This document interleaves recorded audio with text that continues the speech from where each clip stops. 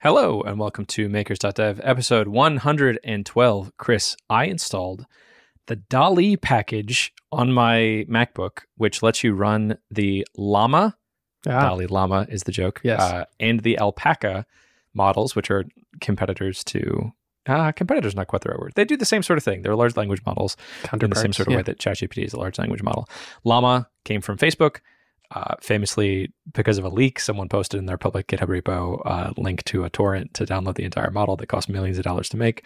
And then Alpaca is one that was made by Stanford researchers for about $400, trained using GPT as a teacher. So it was able to get about as good as ChatGPT 3.5 using, I think, ChatGPT 3.5 or GPT-4 as the teacher. So I installed the Alpaca version and asked it for a fun fact for the number 112. All right. And here's the answer I got.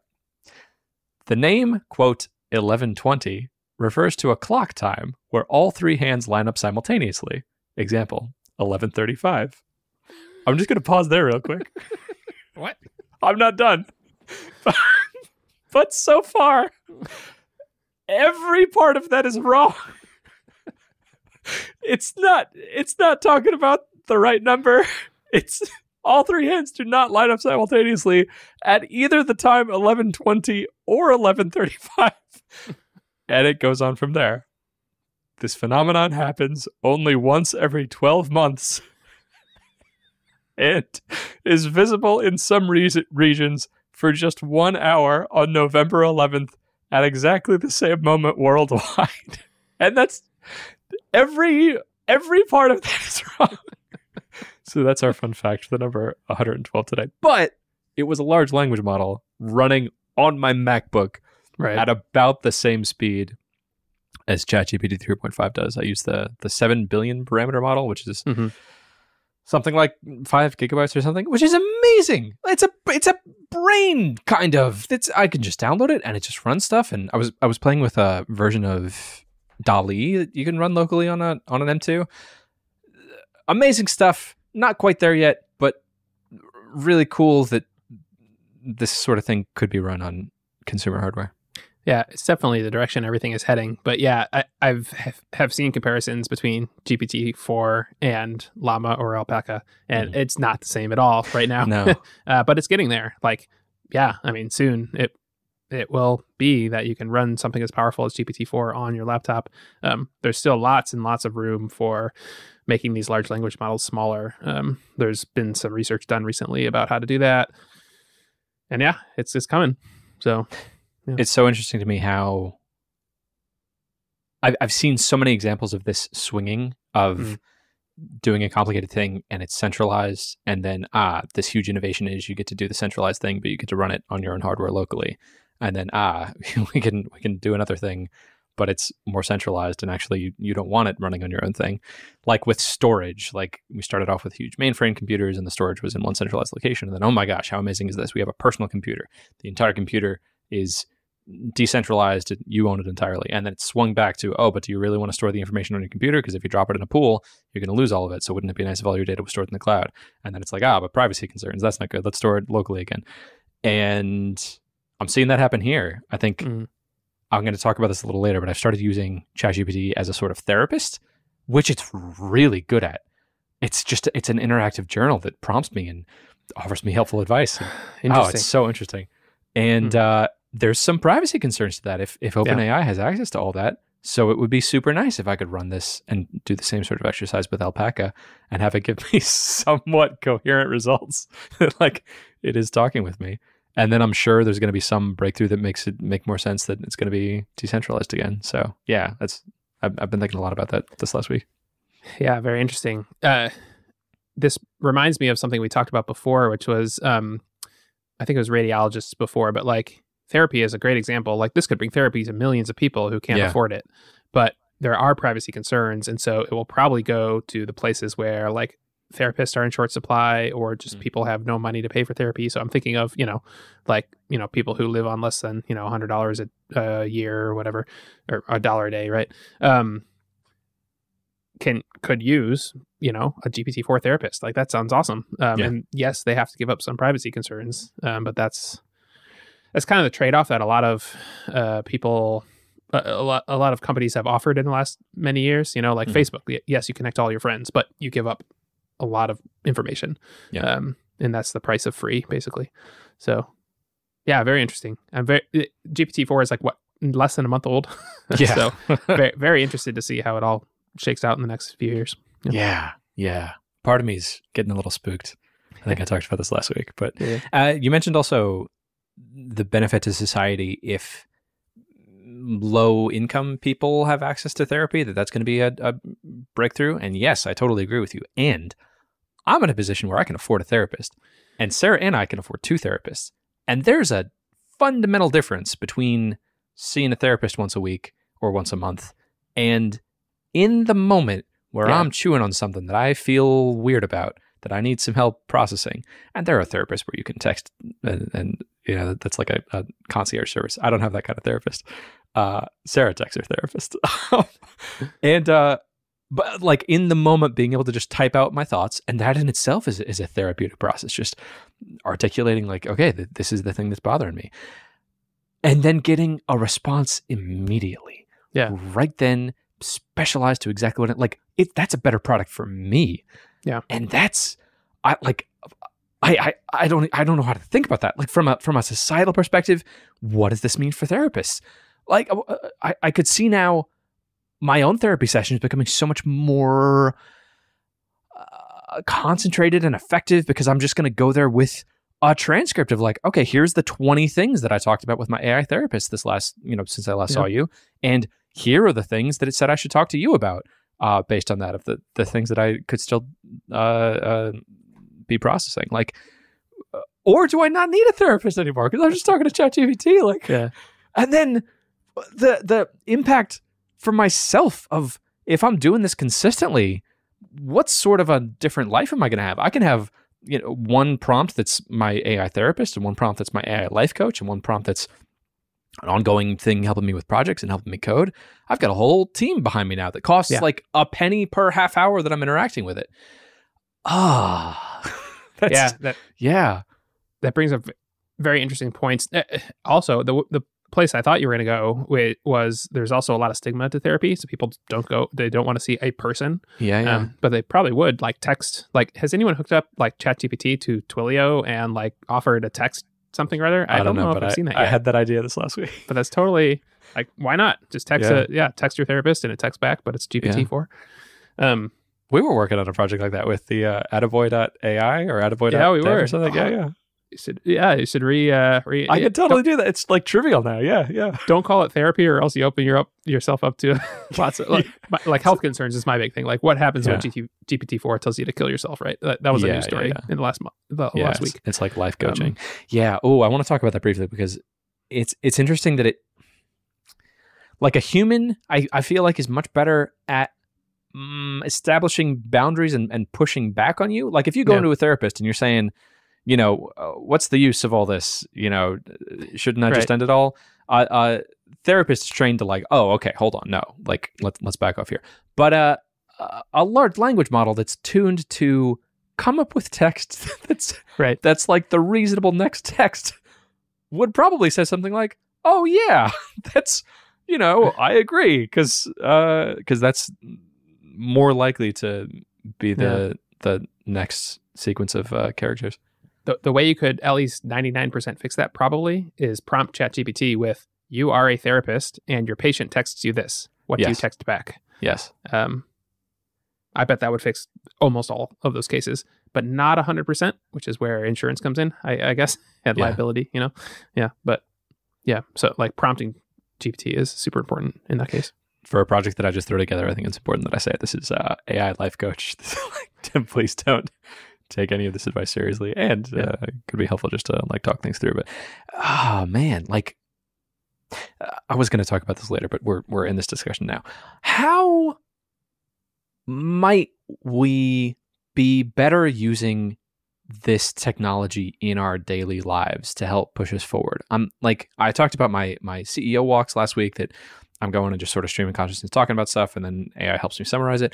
But I'm also thinking about what if I had a little coaching session every morning with AI? Oh, there was a prompt that I saw that was it was like an ideation lab, and for any idea you type in, there was this whole prompt set up that was like, assemble a panel of 3 experts of different domains related to the project. So I did this with a video clipper, and it assembled experts. One of them was a video editor, one of them was a marketer, one of them was an AI expert, and they each asked me a question about my product, and I answered it and gained some insight, and then it summarized it. What does the optimal life look like right now in a daily routine where you're using this technology to make your life better and constantly pushing it forward? Because this is still a genie where like you got to ask it for what you want. Yeah. But what might that look like? Yeah. So the other thing I was going to say based on what you said was it doesn't have to be text. It could totally be voice. So like on a call, it uses Whisper API to turn it into text, then uses ChatGPT to create the response, and then uses any one of the AI tools to turn it into voice and sends it back to you. And it would sound a little strange and be a little weird to interact with, but it's like 90% there. Yeah. And then you can make that for anything. So yeah, how do you use that? I think your question is like, how do we most optimally use that? I don't have a good answer, but yeah, you could have an AI call you every morning at 10 a.m. and basically say, what are you going to do today? And you tell it, and then ask for advice, and it'll give you some advice. And, the other thing I'm thinking of is, so Adam Watham has posted pretty publicly that he hired what did he call it? Someone who is helping him with his health, but like an accountability coach, basically. And by using this accountability coach, he lost like 70 pounds in a year. Wow. And is now like muscular and whatever. What if an accountability coach called you, every day at, 4 p.m. just before you had dinner and was like, don't eat cake. I don't know. Yeah. And it could be GPT powered. I could imagine 1,000 different use cases that could all improve your life. I don't know. It's sort of overwhelming. Yeah, it's like the explosion of the internet or mobile phones. Yeah, it does feel kind of overwhelming and exciting at the same time. Yeah, the key interesting thing in this process for me right now is, what are the hooks to make it as easy as possible to interact with this? Something I did last week was set up ChatGPT on a keyboard shortcut. So now I hit a keyboard shortcut and the ChatGPT window pops up, and it's still a little clunky if I need to make a new chat, or if I sometimes the text thing is in focus, but I'm already using it more, just decreasing that friction. And I think you're onto the right process for using this as a sort of accountability coach. The game, I think, is reducing the friction to initiate that conversation, like automating the phone call that every day it's going to call you at the same time. I don't love a phone call because I don't think we're quite at the like real-time communication is still tough. I think what came to mind was like you know how on iMessage you can send people a voice memo and then it's kind of asynchronous, but you're still talking and it's still sort of freeform. I think I would want it to be voice memos sent back and forth, and then you could do that on text or Telegram or WhatsApp or something like that. It could also just be a text. Like people like to communicate with text now. It could just be a text. Some people like voice also, and it's possible to do voice. So yeah. I also like. I recently just watched Intervention, the show where they like go to people who have addictions basically, and they have an intervention for them. And rehab is crazy expensive, So what if there was like a pre-rehab, which is an AI that calls you at random times, just say, "Hey, how you doing?" And or texts you, "Hey, how you doing? You struggling with anything today?" And it doesn't have to be as rough as drug addiction. Like it could just be you're procrastinating, right? Right. Or it could playing be too much Palatopia. Yeah, it could be anything. I love that. Yeah. Prehab, and then you could have whatever the things that you're struggling with, if it's something like prehab, or whatever the goal is that you're trying to achieve, if it's something like building a business, you could have the voice match whatever the personality is for that thing. So you could have I forgot his name, but the founder of AA, like maybe it's his voice, and you instruct the AI to have his sort of personality, and then that's what you're interacting with. Or if it's your startup coach who's helping you be an accountability thing for getting your project off the ground, it's Elon Musk. It's his voice. It's his personality. And all of that is trivial to do now, right? Like there's voice clones of Yeah. these celebrities, and you can tell the AI model to interact with you with the particular personality. I don't know. His voice would probably just say, "Work 1,000 hours a week and screw your family." So you got to be careful. Yeah, maybe then you just pick a different coach, right? Maybe you'd pick, I'd rather have Derek Sivers be my coach, and then it's Derek Sivers' voice and it's Derek Sivers' personality. But it's like the potential here, and then. All of this is still that I'm kind of in the driver's seat, that I'm choosing what direction to go in. But I kind of want AI to just tell me what to do, like to tell it, here's who I am, and here's what I like doing. So evaluate all the possible things I could be doing and tell me what direction to go in. And, you tell me what coach I should have. Should I have Derek Sivers be my coach, or should I have the founder of AA be the coach? Is handling my addiction with polysopia the biggest problem in my life? Or should it be someone like Elon Musk? Yeah. So be careful, because this is how people thought of the internet early. It's like, oh, I can be on these, user groups, and it's so exciting. I can connect with people about, model trains or whatever. Yeah. And what we got was TikTok showing us exactly what we wanted to hit dopamine, in 5 seconds. So in 20 years, what does this look like? It probably looks like companies controlling AIs telling us what to do without us knowing. ChatGPT's API is just going to tell me, you got to buy more Coca-Cola. That's how you be happier. Unchecked, that's probably what's going to happen. That's my guess. Spooky. There was an interview on the Lex Friedman podcast that I listened to that came out, I think, last week with Eliezer Yudowski, who is the founder of the Rationality Institute and has been for a number of years very firmly in this extremely cautious place with AI. He thinks a lot about these problems of the paperclip. I think he invented the idea of the paperclip optimizer, actually, which he clarified on the podcast. Paperclip? He didn't mean to say paperclips. Yes. This runaway AI that you give it this task of make as many paperclips as you can, and it ends up turning the universe into paperclips. He didn't intend it like that, but that was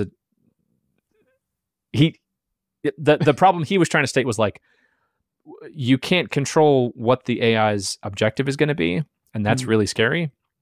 And he formed this thought experiment of like, if the AI is going to figure out that the best thing it can be doing for itself is to make things that are paperclip shaped, that are building blocks so that it can build more copies of itself. And that got interpreted as, what if you tell an AI to make as many paperclips as possible, then it would turn the universe into paperclips. But on the podcast, he clarified, it's like a genie or a monkey's paw. It gives you exactly what you ask for. Yeah. And you can't perfectly craft a thing to tell it. Yeah. Yes. His caution got interpreted as a genie's paw problem. Right. Yes. And he, on this podcast, clarified like, oh, no, like that's a very serious problem. But I'm talking about a problem a step before that, which is, we don't even know how to tell an AI what the problem is that we want it to solve. And we don't even know how to validate that it's actually solving that problem and not just lying to us. So yeah, very cautious of this sort of thing. And I totally lost my train of thought of why I brought up Eliezer Yudowski.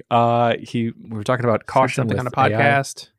Oh, the companies like companies being able to define how, in what way this AI is helping you. Eliezer's fear in this is that the AI itself, like the company's not going to be able to be in charge of this thing.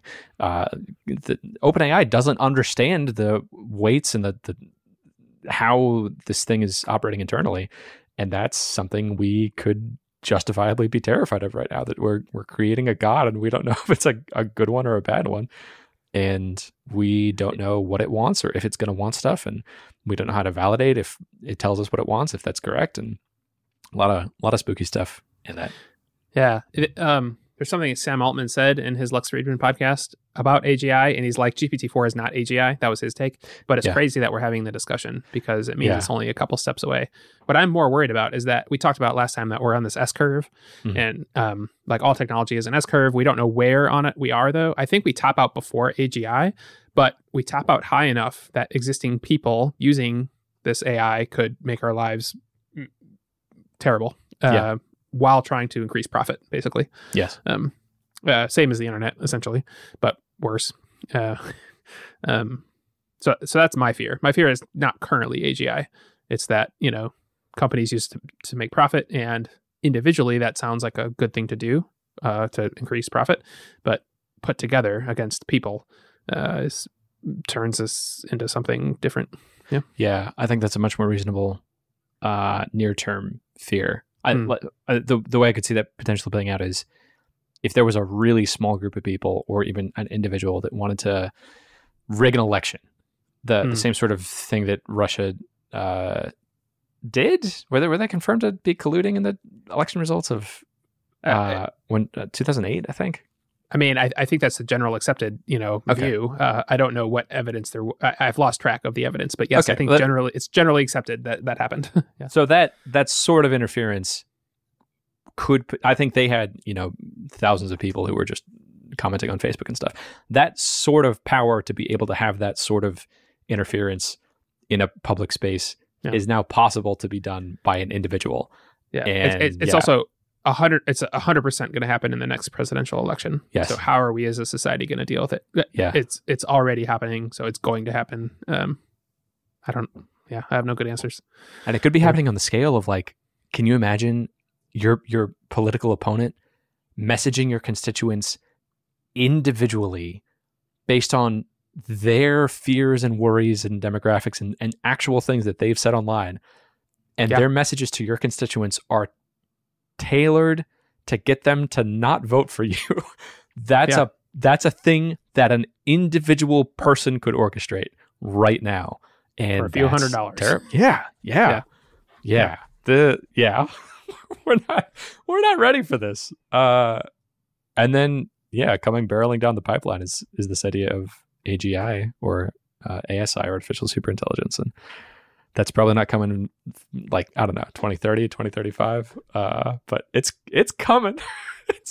And we're going to need more breakthroughs. I think the top of this S curve of just feeding this same model more data is going to top out before AGI. I agree with you, but yeah, spooky stuff. And in the interim, I think the thing to focus on is how can we be using this for good and preparing ourselves to inoculate against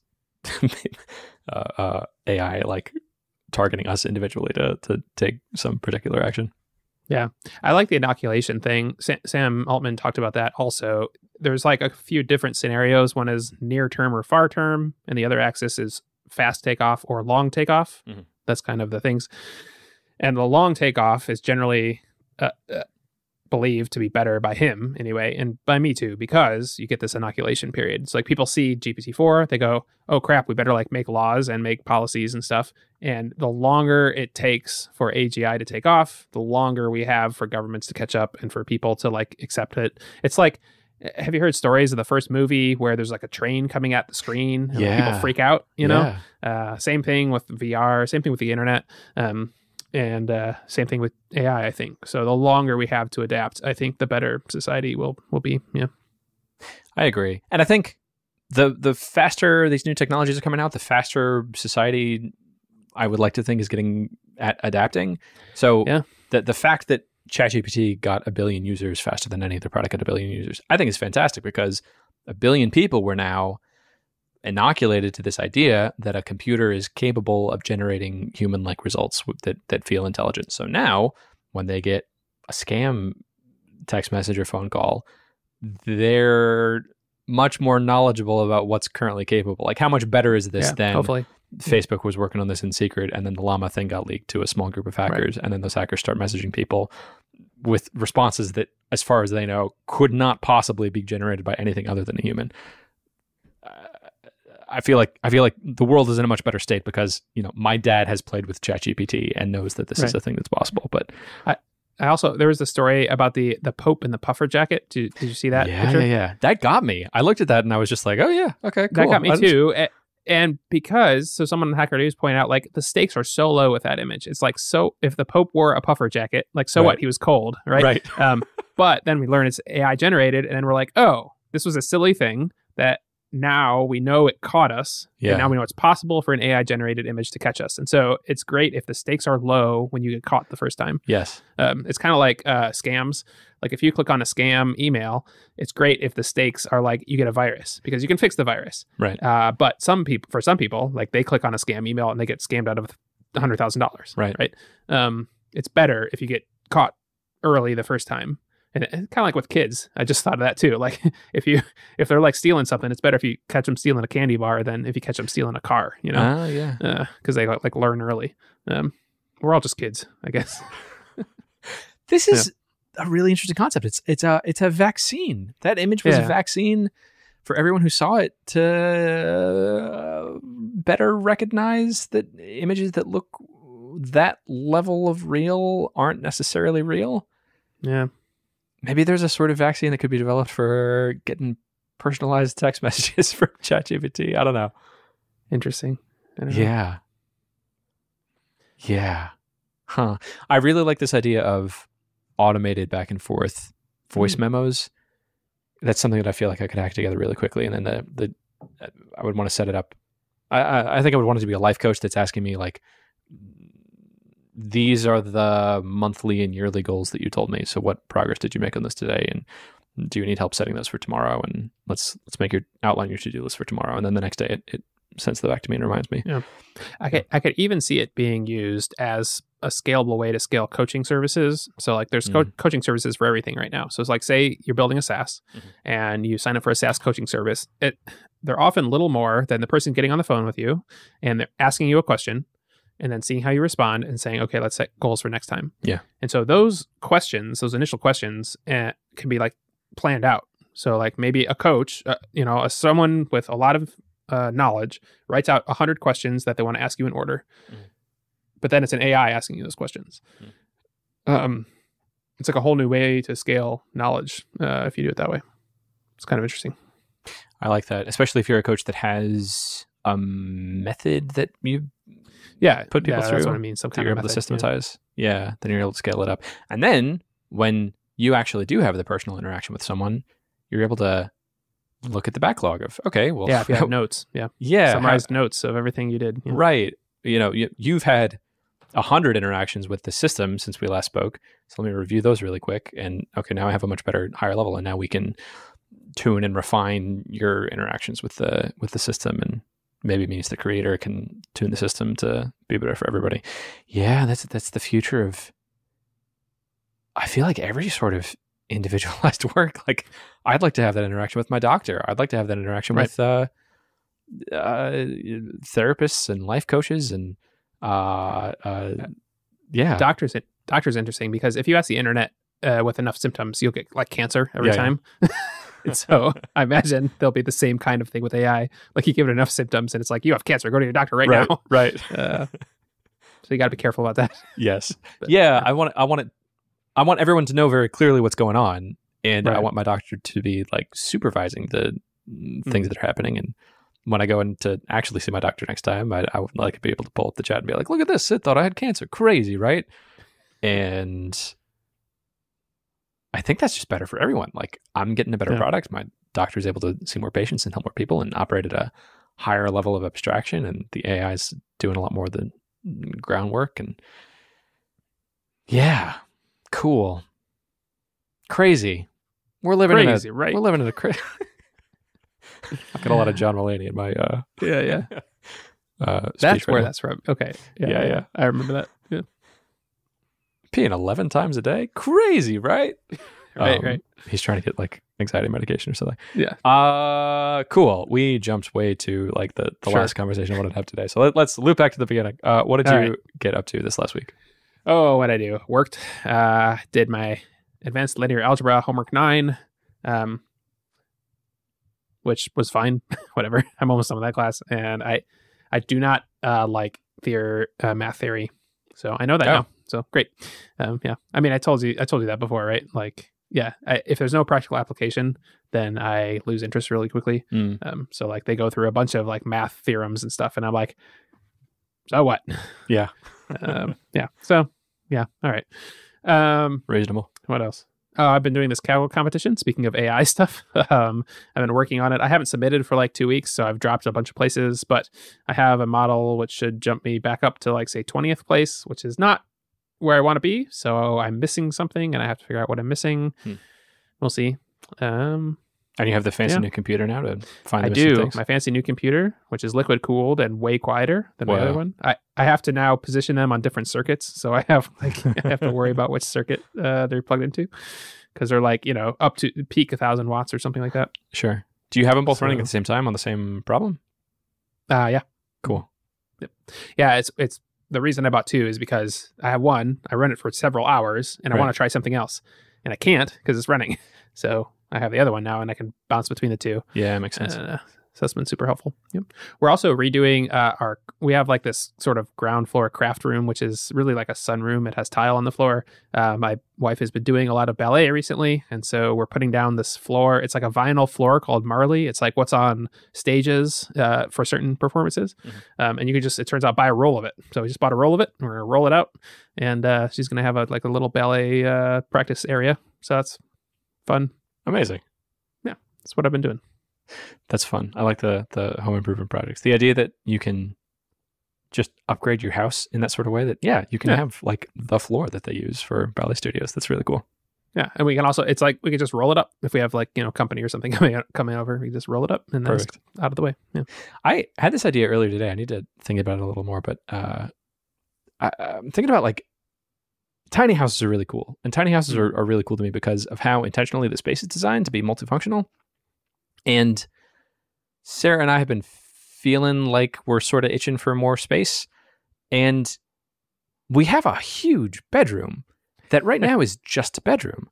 Yeah. So I'm thinking about like, well, one of the things they do in tiny houses is have like a lofted bed, and then you get to reuse all that space. Well, hold on. I could do that in our bedroom. And then we have like a whole extra room during the day when no one's sleeping.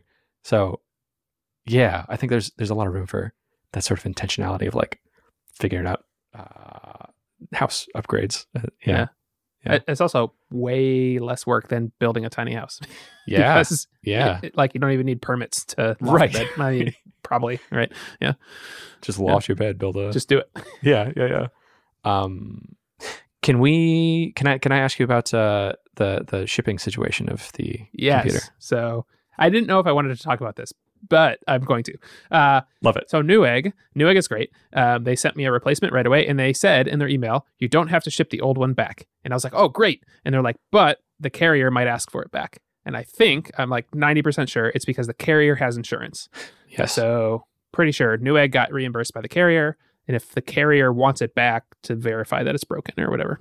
So that is what I was pretty sure was happening. 2 days later, Newegg sent me an email, and they said, oh, by the way, if you want to send it back, we would love to have it so that we can inspect it and see if we can improve our shipping, whatever. Okay. I think what happened is someone messed up and they weren't supposed to click a box saying I don't have to send it back. Oh, interesting. And so they sent a thing. They said, this will have no impact on your replacement. That replacement has already been shipped. But if you want to send it back, here's a shipping label. And I ignored that email. And so far, Newegg, I think, can't ask for it back because they said they wouldn't in the first email. And UPS has not asked for it. Right. So I think I get a free, broken, but hopefully working, I haven't checked yet, computer. We'll see. Sweet. Yeah. Because this was several $1,000s, right? Yes, it was. Yep. Cool. Yeah. And it was, I don't think you've opened it up or tried to run it, but the glass was shattered. I opened it comes in a pouch that's in a box in styrofoam. So I opened the box, and then I opened the pouch, and like glass started falling out. Yeah. And I opened it just enough to see there's like a tempered glass panel on the because there's lights inside to like be cool, I guess. And that panel is completely shattered. And tempered glass is really hard to break, but based on the damage on the box, so the reason they said you don't have to send it back, I sent them a picture of that shattered glass panel and damage on the box, which is like it fell very clearly either on the corner or maybe on the the bottom edge. Sure. And that's how you shatter tempered glass, is hitting it on the edge. Okay. So that's my guess as to what happened, is it fell hard on the corner, which shattered the glass. Sure. So yeah, but if I have a pouch sitting over there, and if I open it and clear out a bunch of glass, then I think I have a second computer. Yeah. That's so cool. And also makes sense to me from a company standpoint. Like, I think probably what's happening is Newegg bought insurance through DHL or whoever shipped it. UPS. And then USPS. And then UPS or USPS? UPS. Yeah. Okay. The And then UPS probably buys insurance through some broker, Probably. and then the broker just takes money from UPS and pays out a smaller amount, but does have to cover a large payout rarely. And so it's kind of like the insurance agency bought you another computer, and it's like totally reasonable all around. Interesting that Newegg then emailed you later and asked for it back. It was clearly some manager of the shipping department who was like, we would love to improve our shipping, and so if you want to send that back, that's great. Yeah, but it won't have any impact on your replacement. As soon as I saw that, I said okay, and I ignored the email. Yeah, cool. Yeah, no, in terms of like optimizing for I don't know, the use of stuff in the world. I feel like it makes it's like UPS doesn't want this back because what are they going to do with it? Like nothing, right? Newegg could clearly reuse it, but they, I think, got an insurance payout probably from UPS. Right. So like, yeah, I mean, makes sense. Yeah, I think you just won the lottery of shipping, I guess. I guess, hopefully. Yeah. Cool. That works out well. If you could figure out like who the UPS delivery guy is for your house, you could commit some serious fraud by like bribing him to damage your packages. What I worry is now my Newegg account has some flag on it or something. Yeah. That's like, I don't know. Yeah. I'm really happy with how all this happened. It feels kind of weird that you got a free computer, but like, cool. Yeah. I mean, like I'm still half expecting UPS or Newegg to be like, you got to send us this back or we're going to charge you. Like I'm still sort of half expecting that. Right. But yeah, I guess, I don't know. And that would be fine. You could just send it back. And you legitimately don't know if it works. This may have been damaged beyond repair. Yeah, I don't want glass all over my floor. So I'm going to have to be very careful how I open it. Yeah. Right. Yeah. And even if some of the components are broken, I imagine there's probably still going to be a functional graphics card in there that hopefully you could repurpose. That's the most expensive part. Yeah. Yeah. Cool. Yep. Yeah, cool. I'm excited for you. Now you can be working on 3 ideas at the same time, or playing Hogwarts Legacy. What'll probably happen is it'll turn into a gaming computer. That's probably what'll happen. Yeah. Perfect. Yeah, just pop in a new piece of tempered glass in there, and you're good to go. Cool. It'll probably be. I actually thought about it. It'll probably be like a piece of cardboard, just cover the side. Yeah. Good.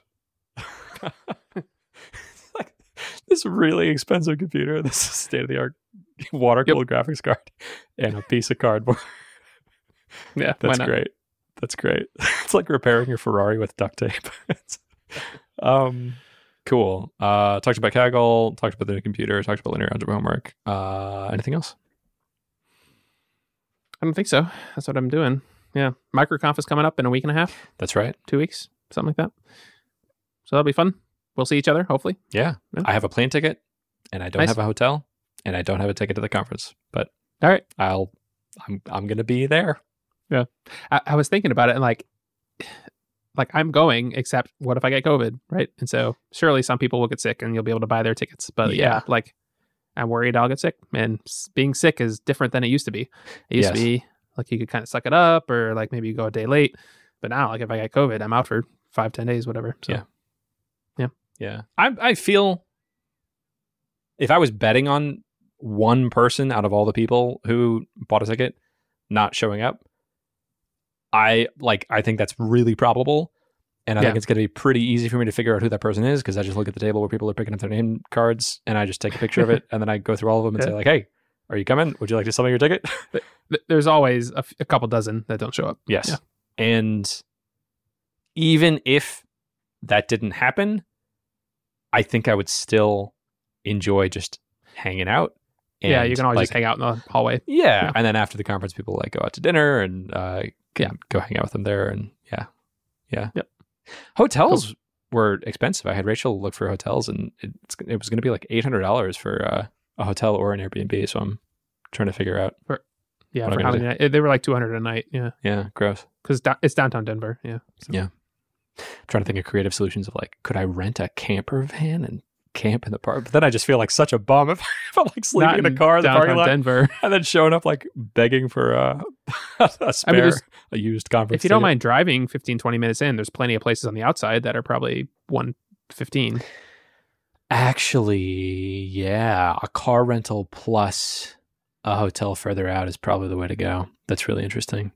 Oh, but then you got to pay for parking, which is probably $40 a night. Then I have to pay for parking, and it's going to be downtown. Yep. Oh, hold on. In. What if I rent a bike? I think that's what I'm going to do. I have no idea how bikeable downtown Denver is. Denver, I think, is really bikeable. Mr. Money Mustache is in Fremont, which is just north of Denver, and he famously bikes everywhere. Well, it's possible. Then you might be sweaty all day at the conference. I've done this. I've like commuted on a bike. You just pack a change of clothes in your backpack, and yeah. Huh. Okay. Sure. I think that's what I'm going to do. And I could just buy a bicycle for like $100 bicycle, probably, and then find someone to give it away to at the end. Yeah. Or I wonder if I could find an Airbnb that was further out that already had a bicycle. Yeah. Okay. This is probably exactly what I'm going to do. Cool. Right. I'm trying to see just like how cheaply can I possibly go to this conference? Yeah. I just used my credit card and paid for a hotel and write it off. That makes so much more sense. I did. Yeah, I get it. I think I go through phases of like seeing how effectively I can spend money, and then seeing like how little money I can spend. Sort of like a explore exploit problem. Yeah. Like find new things to spend money on, and then figure out like, oh, okay, these two things to spend money on actually matter. So let me continue doing that. But now, what are all the things I can take away that I don't actually need to spend money on? Yeah, I absolutely get both sides.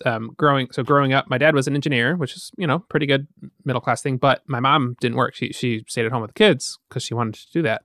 And we grew up in a place where a lot of people had dual incomes, and so like we were frugal a lot of the times.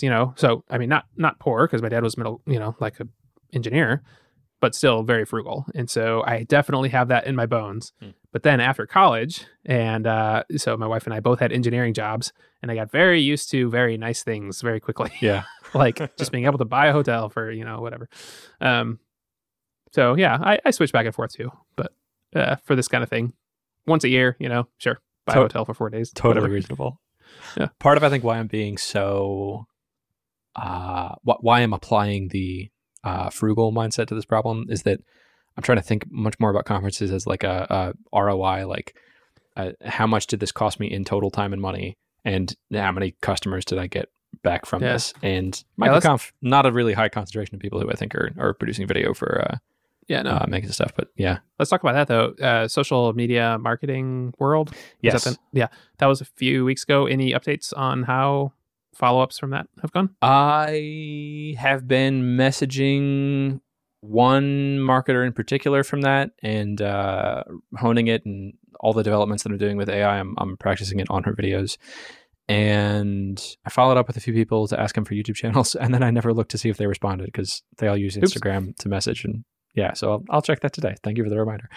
And I've found myself a little bit stuck in this mentality of like, if I just get this handful of features done, then I'm going to do this other marketing push. And I was able to push through that last week and like I sent out an email to my personal list talking about how this is a product. And I sent out a email to the entire video clipper list. So like I was still able to do marketing, but I feel like I'm so close to having a thing where if I have someone's YouTube channel and an email address, I can just in perpetuity send them these sticky emails that are like, hey, you just published a new YouTube video. Here's a link to download the clips. And then they're really nice clips. That's what I wanted to update you on actually this last week. That was a big technical development. I can do that now. It doesn't happen completely automatically yet, but if I hit a button in the UI that then triggers this sort of expensive transcription endpoint that also does chapter markings, that now automatically triggers an email to be sent to every account that's associated with that channel that has a list of all the channels, and then that all the potential clips. And then if they click on one of the clips, that takes them to the interface where they can download it. Cool. Yeah, really cool. So what am I stuck on? What you need is an AI marketing coach who calls you every day at 2:00. Yeah. And says, what have you done for marketing today? And you're like, actually, I'm working on these features. And it says, no, don't do that. Yeah. I don't need ChatGPT for this. I just like whatever I tell it I'm working on, it can tell me to work on marketing instead. Yeah. Let's talk about that. So sure. I how am I currently thinking about this? Right now, I'm like 2 days away from being able to automatically trim out the fluff from each of these chapters. So right now, as of this last week, I can automatically transcribe the entire episode with assembly, find the automated chapters, but the chapters are like several minutes long sometimes, and I have a really nice title for the chapter. And there's a lot of fluff, there's a lot of filler words, especially if it's this sort of podcast where it's just people talking. So for that to be a reasonable clip that's going to do reasonably well on social media, I feel like it needs to be tightened up. And I don't know if that's true. But I built out this interface where you can highlight stuff in the clip and cut it out. And I'm really close to having that flow finished, that you can cross stuff out, and then in the actual rendered clip, it adjusts the transcript and edits the video accordingly. And another trivial thing to do in that vein would be to remove filler words, because I know, there's like 12 filler words, so I can just say, okay, automatically remove all those. And my current plan is to finish doing that and to have a thing where I can, I have a form where I just say, this is the person's email address, this is the YouTube channel, and that creates an account for them. And then that transcribes their most recent episode and then says, it emails them and says that there's some clips they can download. And then when they click on that, prompts them to create an account if they don't have an account already, or log in. And then they can download the clip, but it's watermarked. And then if they want to remove the watermark, they can pay me money. And I feel like I want to do that. And that's all engineering work. That's all just like web development. And I feel like this isn't true, but in my mind, I feel like if I do that, it's going to make marketing trivial, because now I'm just in this game of collect as many pairs of email addresses and YouTube channels as I can and feed them into that system. So you know what I'm going to say. I know exactly what you're going to say, Chris. You're going to say So no. I'll say it. Do marketing now. But what do I do instead? What should I do instead of that?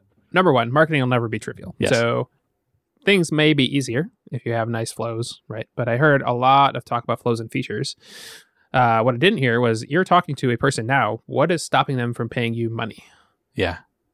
Then do that. Yeah. So is it removing filler words? Because I don't know if that's removing filler words. What are like? Yeah. Right. Exactly. Is it removing filler words, or is it that they can't even upload their videos because of XYZ? Right. Yeah. Okay. This is exactly what Sarah told me too, that I just need to talk to my customers more. Okay. Yep. Okay. That's why you need someone to call you every single really day. do. Like, it's like, and I know this shit, right? It's I not, know. The advice doesn't change. Yep. And it's the same conversations I have with you. Yeah. Okay. Yeah. All right. So right after this, I would send a message to be like, hey, basically what's stopping you from paying, but word it more nicely. Yeah. And I can follow up with the people who sent me YouTube channels already, and it's going to be a little bit more clunky, but I can set up their account also and like run through this manually, and it's not going to be trimmed, but like they will be able to render a clip from it. And probably what's stopping you from paying is either, and they won't say it this way, but it's either I haven't thought about it because I'm super busy, or I'm afraid if I pay you money and I'll get bad clips, or I'm afraid that I'll pay you money and then never use it, or and none of those are feature problems. Those are all like messaging and like that's not going to be fixed by being able to trim my filler words, right? And that surely will be a nice thing to have and a good way to build a moat, right? But I don't think it will get you your first few customers, right? Okay. I have a customer who's paying me money, and I don't think they're making clips right now, and I feel a little nervous about that. And I think the way to address that is to really like just talk to him, just dig into like, hey, I'd like you to be making clips. What needs to happen for that? Yeah, and I bet you didn't say this, but I bet you're worried that if you talk to them, they'll be like, "Oh yeah, I don't want to use it. Cancel my account." I bet you're worried about that. I for sure am. Yeah, and that's okay. Yeah. Saying it out loud makes it feel less scary. Okay. Yeah. So there is still development work that I can do today, but I think more important work that I do before that is talking to more people. So I can reach out to the customers I have and figure out like what needs to happen for you to be making more clips. I can reach out to the people that I met, like push those conversations forward from social media marketing world, and get them well, like the thing I'm after is just I want you to be publishing clips. If you're not publishing clips, I'm not doing my job. What needs to happen to get you to publish clips? Can I publish the clips for you? Can I like give me your login for your social channels and I can do it for you? Yeah. Okay. Yeah. And to be clear, like I think the development work is important, but what I'm saying is based on our temperaments, based on your temperament, that will get done anyway at some point. Yes. Like you're going to do that because it's fun. Yes. The other stuff is vitally important, and you're not going to do that if given the chance. Yes. So you really have to hone in on that. Yeah. Yes. Yeah. Looping this back into the AI conversation we were talking about, something that AI really helped me with was it was a therapist for me for dealing with my feelings of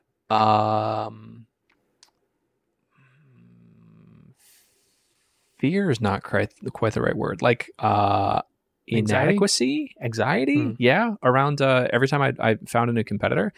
And I put it in this mode of like, you're a therapist and you're helping me as a therapist would. And it really helped me think through like what were, get back in touch with the original reasons why you started working on this project. And I typed it out. I was like, well, I started working on this because I wanted to make clips of my own podcast. And in typing that out, I realized I kind of lost sight of that. Like I haven't been doing that for this podcast. And that would be something that would be exciting for me, that would like really hone, okay, no matter what else happens, at least I'm making clips for my podcast. And I think that's cool. And also that I really enjoy playing with new technologies. And right now that looks like having fun with AI stuff. And yeah, I really enjoy that. And I would enjoy that independent of how many competitors there were and how much money they had in funding.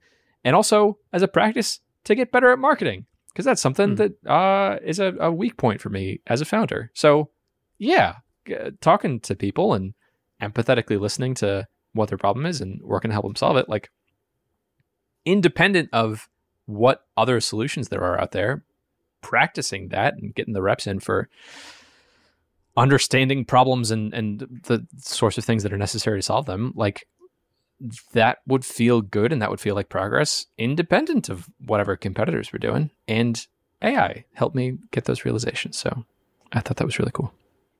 Thanks, AI. Thanks, AI. ChatGPT, dude. Okay, that's clarifying. Thank you. I'm going to reach out to more people, which Sarah's going to think this is so funny when she hears about this, because that's exactly what I told you to do, but you needed to hear it from Chris before you actually do it? Yes, I did. Cool. We talked about the transcribe feature and exclusions, getting stuff out. How much time do we have? We have time for one more little thing. I switched to VS Code. I don't know if it's permanent or temporary, but from what? From Sublime, the same as you. Yeah. Partially from our conversation from last week, you were talking about how you didn't know if you could use Copilot in Sublime, and you could. But then I started thinking, like, what are ways that I could be more integrating AI into my life and into my workflow? And it seems like using VS Code, that it's a much tighter integration. So I did. And I have this one plugin that I use for managing checklists in Markdown. That's like a necessary thing for me to have in an editor. And I was able to port over most things, and you can import all the key bindings from Sublime. And I found a color theme that most matches close enough that my brain doesn't break when I see a function is subtly the wrong color. But I really need this function of when I hit shift return, I needed to toggle between like plain text and then a bullet in a Markdown bullet, and then a bullet with an open checkbox, and then a bullet with a closed checkbox, which is the square bracket, and then an X, and then a closed bracket.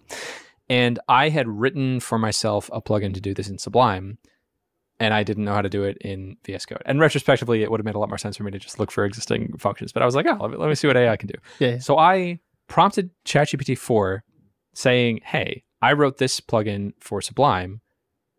How do I turn this into a VS Code function? And this is the first experience I've had where like I didn't write any code. And it was a whole process of like there were bugs and there were like ambiguities in the buttons I needed to click. And I just really dumbly, like every step of the way, I just copied the error and said, that last thing didn't work, and here's the error I got. And ChatGPT 4 did 85% of it, and including publishing it. include, like, I had to write out a README for the thing, and I was like, oh, I need a README to publish this as a thing. And I was like, oh, sure thing. And based on the history of the jet, it wrote up the entire README and said, like, it used the keyboard shortcut that we had talked about and said what the features were.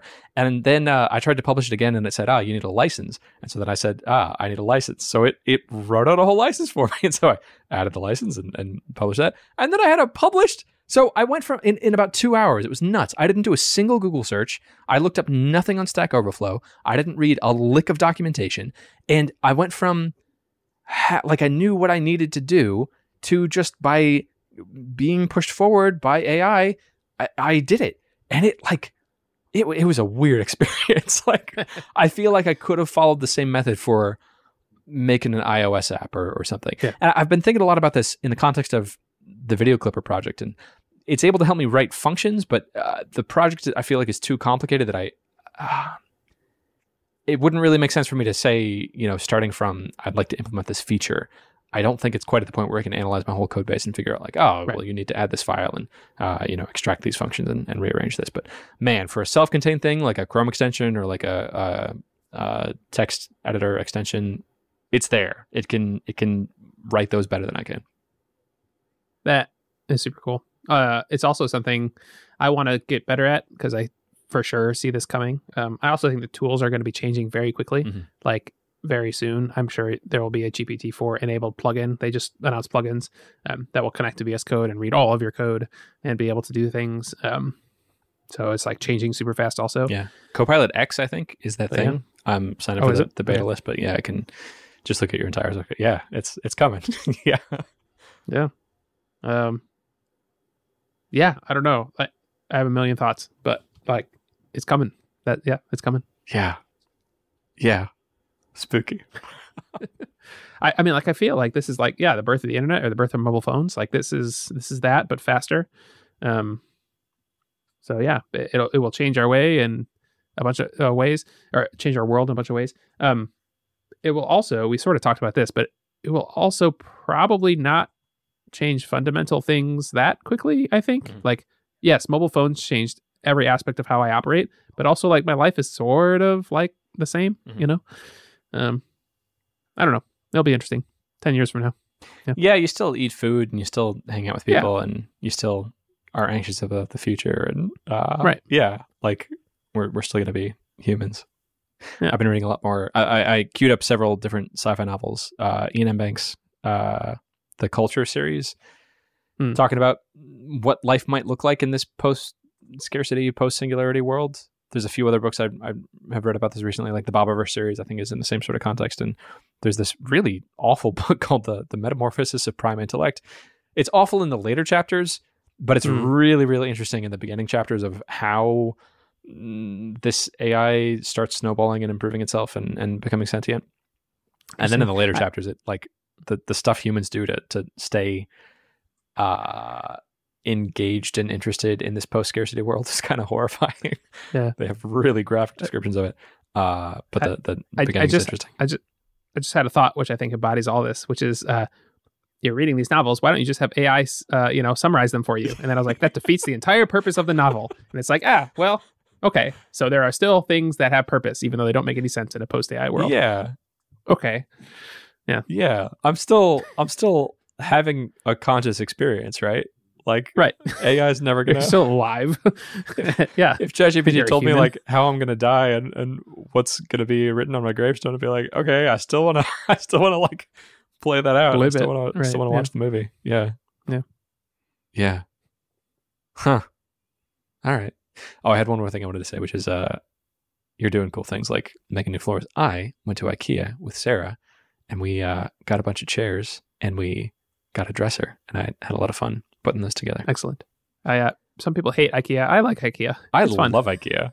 We walked in, went to the second level, and sat down in one of the rooms, and I noticed, like, I just feel so good. There's something about the space that just, the colors work, and there's minimal tasteful things on the walls, and there's like comfortable places to sit, and and I started trying to dissect, like, why do I feel so good in here? What do I need to buy to feel like this in my own house? Let me suggest you feel good because you don't have any of your normal crap. Probably. I think a big yeah. piece of it is there's no clutter. There's nothing there that Yep. needs to be picked up. There's nothing unintentional. Yeah. Yeah. So it's actually like you don't need to buy anything. Need You to probably get need rid to of get rid of stuff. half your stuff. Yeah. Yeah. Yeah. Yeah, I think that's right. um, Yep. Cool. Chris, that's all I got. That's all I got too. Then I'll see you next week. Goodbye.